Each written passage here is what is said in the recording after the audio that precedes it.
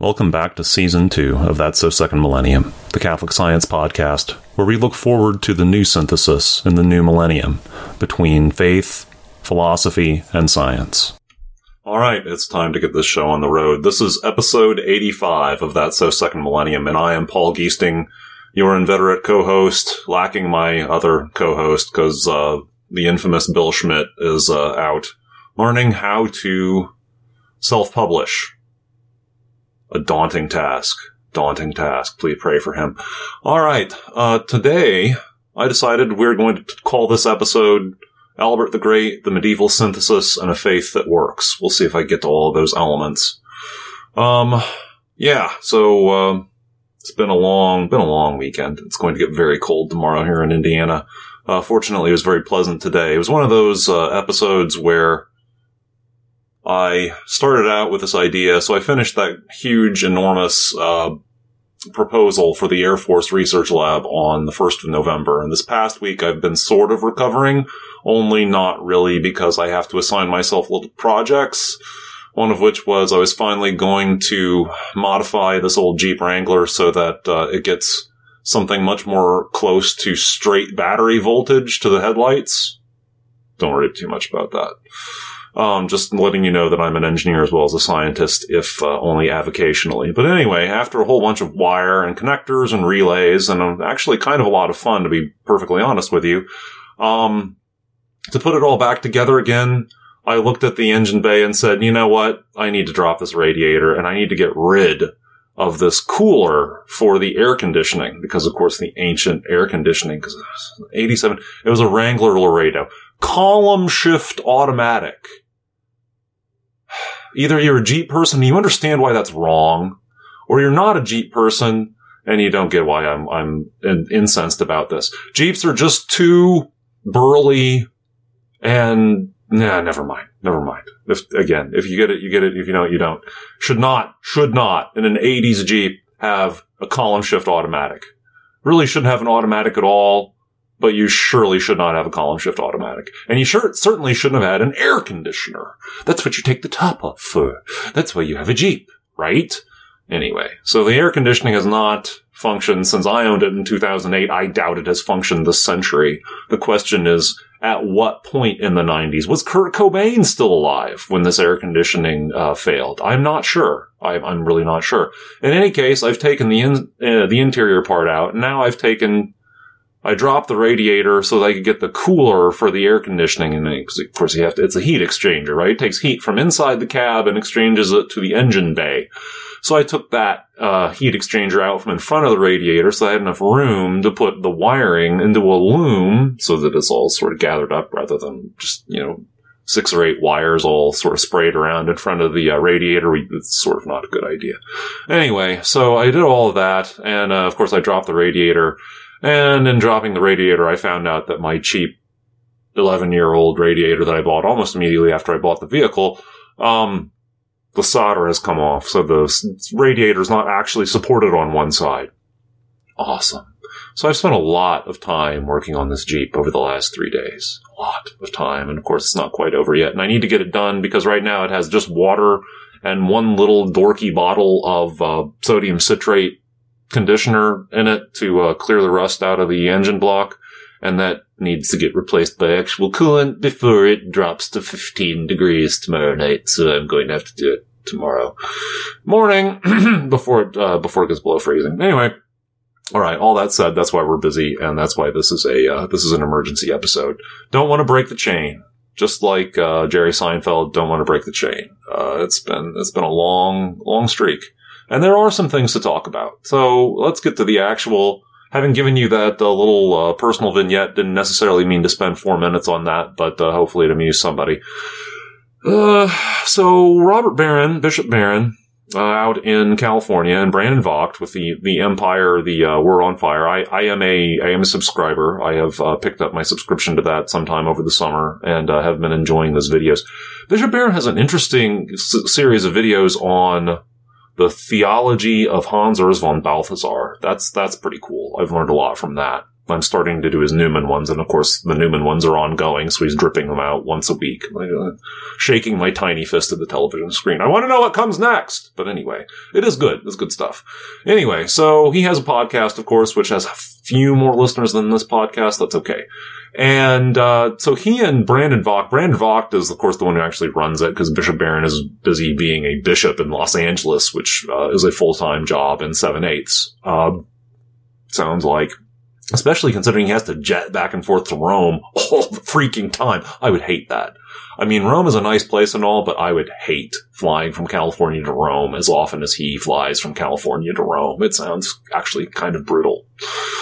Anyway, so they've spent a couple weeks. Apparently, Joe Rogan broke the internet by interviewing Richard Dawkins and just generally exchanging.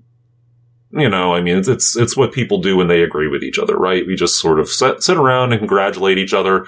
So they're both atheists. They're sitting there congratulating each other on being atheists.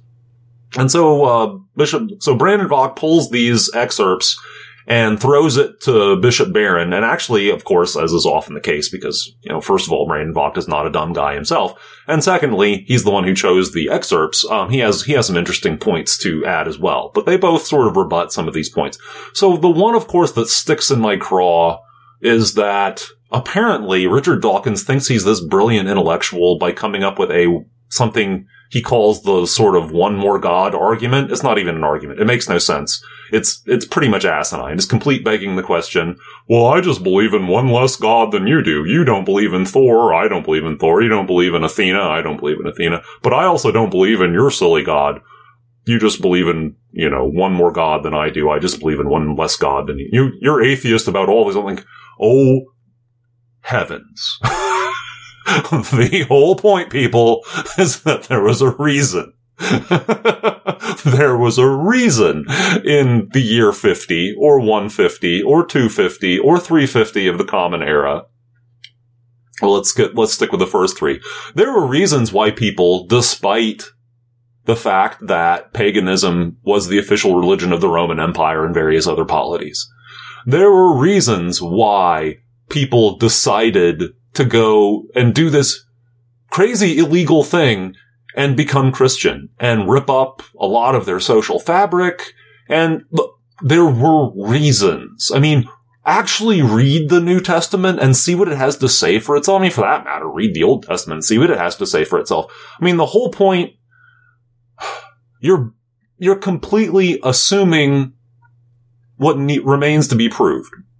So there's this old saying from, I forget which awful French Enlightenment personage said this, whether it was Diderot or who, but, you know, supposedly this argument, well, I should never believe in supernatural things because I know what the laws of nature are, and there's no one whose testimony could possibly be good enough to counteract my knowledge of well, I mean, of course, that's the thing. To counteract the laws of nature. No. To counteract my idea of what the laws of nature are. And the awful thing about that argument, so, of course, in the 18th century, people were very, very impressed. This whole, you know, this Newton guy, he had a good thing going. He really did. Isaac Newton had a lot of good things going. I mean, he gave us so many, I mean, he put together and gave us the synthesis, I mean, in his case, a synthesis of what science could be like, you know, with enough mathematics added to it, algebra and geometry brought together, applied to physics in just, I mean, the world will never be the same. The world can never, ever be the same. But it was possible to overstate what he did. And people in the ensuing centuries, in the 18th and 19th centuries, overstated what Newton contributed. He wasn't right about everything, any more than Aristotle had been right about everything, for all that, you know, plenty of people in the 13th and 14th century thought that Aristotle had been right about everything. Not true in either case. So Diderot think, oh, well, I know the laws. No, you don't! No one in 1750 knew the laws of nature. We don't know the laws of nature. We know more of them. And as it turns out, Newton just didn't happen to see some really important things. The world is not a completely, what's the word I'm groping for? It's not completely deterministic. I mean, we've had that discussion many times, and, definitely go back and look up all of the materials from the Society of Catholic Scientists just as a starting point. From last year, if you can possibly find a copy of, I recommended it. Arthur Compton. Yeah. Yeah, that book is back in the archives. But in any case, the world, we don't live in a deterministic world. That's the absolutely, unless you believe in the many worlds hypothesis, in which case it is deterministic, but then again, which branch we take to be the actual branch that's actually what we see, since the world seems to be collapsed in on one branch and is not all of the possibilities all at once. I can't imagine why that appeals to people. I really can't. I mean, it's an interesting mental exercise. I mean, if it's a mental exercise and you're going to follow it and see where it goes, that's brilliant. Keep doing that. People should keep doing that. It's possible that if we follow it far enough, we'll circle back around to something that might actually work. So that should be done. But at this stage of the game to say, oh, that's the answer. It's not the answer. It's not the answer. Anyway, to come back to Dawkins, though, I mean, people had reasons. And the New Testament's own testimony for itself is Jesus came, and yes, he spoke with authority. In fact, that he spoke with authority was backed up by the fact that people were different after they encountered this Jesus of Nazareth. People who couldn't walk could walk. People who couldn't see could see. People who couldn't hear, you get the idea. Dead people, you get the idea. That's the whole point. I mean, that was the testimony. That was why he had a group of followers to witness the fact that he was crucified and then rose from the dead. And then, if you read, for example, the end of the Gospel of Mark, where it's put most plainly, perhaps, this is going to keep happening. Good things are going to keep happening. And this is, I'm told, and this is, again, I'm groping for, I think this may be in Newman, The Grammar of Assent, but the whole idea is that, faith makes sense for a variety of reasons. It makes sense because it makes sense. The Christian faith proposes a single unitary God who happens to be the same God. Seems awfully familiar to a Platonist or to an Aristotelian. Just seems a little too familiar and to match just a little too well. I mean, to my so we talk about, riddle me this, follow me here. See, by all means, tell me where I've gotten off track here. But we talk about Indo-European languages. Language and culture go together. So at one point there was an Indo-European culture. Someone in the Caucasus, Central Asia, somewhere, some group of people had a common set of, they had a common set of beliefs, they had a common set of proto-philosophies, some of them went west, and some of them went south. So, to an extent, Indian culture, Hinduism, and Hindu philosophy is kind of like watching what would have happened to European culture if they had never encountered these funny Semitic people with their funny story about this guy who was crucified and then came back to life. And it's interesting to think about, all of the different Hindu teachings about, and of course I'm not going to pass myself off as an expert. I've taken a few classes, both in person at WashU and online in the years following. I've heard a few things. I suspect and wonder and muse on a few things that they have, and again, it's, it runs the gamut, right? The various Hindu philosophies and, what the essence of reality is, that there is one reality, whether it's a pantheistic idea or some other unitary idea. But it's funny how it, matches a lot of what the Greeks were philosophizing about. I mean, certainly if you read the end of Plato's Republic, yeah, Hindus and reincarnation, and maybe these people didn't start from all that different a spot. So that's one thing. So it's intellectually honest, and in fact, it's sort of a commonplace that the Greco-Roman world was starting to have difficulties with paganism. I mean, the people like Cicero were writing things like the nature of the gods and speculating, like, I don't know that, all of these, we can really believe all of these stories that we told ourselves for centuries.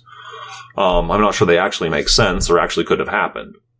And does it make a difference? And of course, people were groping for other things, the mystery cults, Mithraism, so on. It was a void, and it's unsurprising if God was going to plan to put this into the world. He would have created a void for it to step into.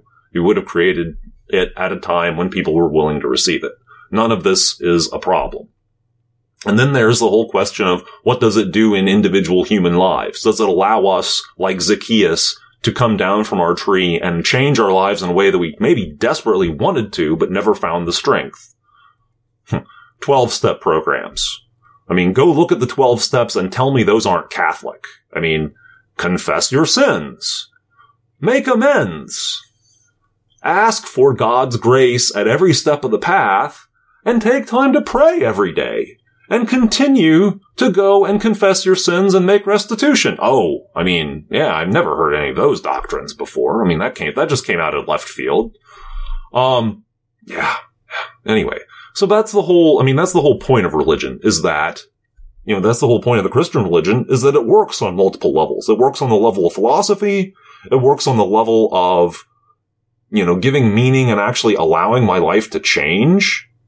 And then it also works on the level of the miraculous.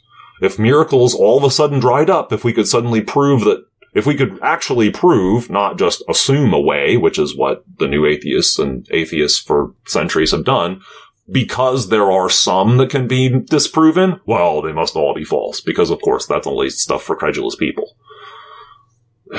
Go read up on the Shroud of Turin, go read up on, Our Lady of Fatima or Our Lady of Lourdes, Eucharistic miracles, go ahead. Tell me what you find. Let's have that conversation. Can you really dismiss all of these? Or is that just that you want to dismiss all of these?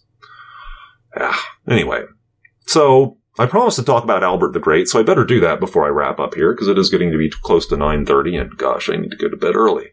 Albert the Great. So he comes at that period, and of course, so the Middle Ages, and of course there was a vast societal collapse, and this, I mentioned in the liner notes, this Roman science book by William Stahl. It's one of the most, it was intensely readable, despite being hilariously depressing. Because basically, Stahl's point is more or less that the Greeks did, the ancient Greeks, the classical Greeks, did amazing things. So there was the Homer to Sophocles say, the great poetry and literature. And then there were the centuries of amazing, and he scruples not to call it Greek science. Not everyone chooses to call it that. And he's definitely including mathematics there. But astronomy, physical geography, which I didn't, think about how much that was, part of the ancient world. And of course it really was. They speculated all the time about torrid zones and Arctic zones. They were right about one and not so right about the other. You can live at the equator. It is though darn hard to live at the North Pole, let alone the South Pole.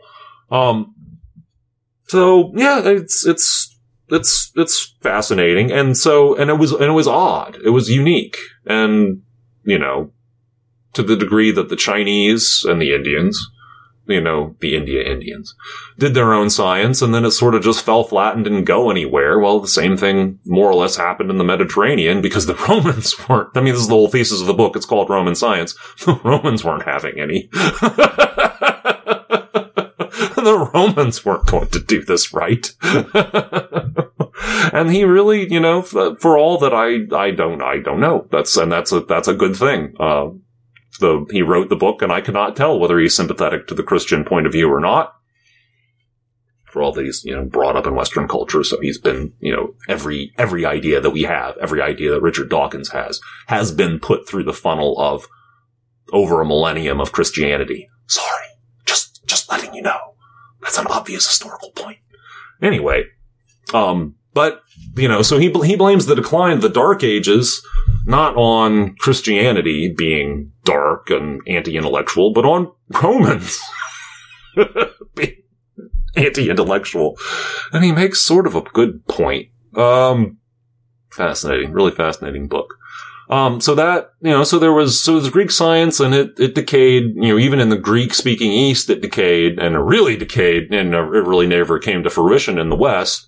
And then finally, in the High Middle Ages, they finally imported Aristotle and a lot of the other, Ptolemy and other great books and writings from that great brief flowering of Greek science. And they really started to, force themselves to do the work of seeing whether it could all fit with Catholic Christianity. I mean, that's what the great, that's the tradition that Albert the Great, is of course one of the top handful. You always think of Thomas Aquinas, and that's not always a good thing because, it could never have been one person's work. Although, Lord knows Thomas Aquinas was a brilliant man. And of course we associate Albert the Great more with physical science because Albert the Great was more engaged with that side of the intellectual inquiry than Thomas was. Thomas was more of a philosopher and a theologian. Whereas Albert the Great let himself look at physical science. And of course, Albert the Great was not alone. There was Robert of Grosseteste, who I only remember because his name is so hilarious, Robert the Fathead. And there were many, many others, including Francis Bacon, as I recall. Not Francis Bacon. Roger Bacon! Not Francis Bacon. Don't get them confused. Different centuries. Shame on me. That's just how it is. And that's also, it is 9:30. So I'm going to go ahead and clean this up and cut it for hopefully your listening pleasure, and appreciate your sticking with us. And this is the Gold Mass week. More than likely, where if there's a Gold Mass near where you are, it is probably going on this week. And if nothing else, make it to a Mass on Friday for Albert the Great. And pray for this crazy modern world full of people who imagine that religion is just a matter of personal choice, as if it never had any objective reason to be believed in the first place. That's what it's decayed into. That's not what it was to start with, and that's not what it has to stay. With that, this is Paul signing off. If you enjoyed this episode, or it made you think, please subscribe to That's So Second Millennium via Apple Podcasts, Google Play, Stitcher, Podbean, or your podcast service of choice.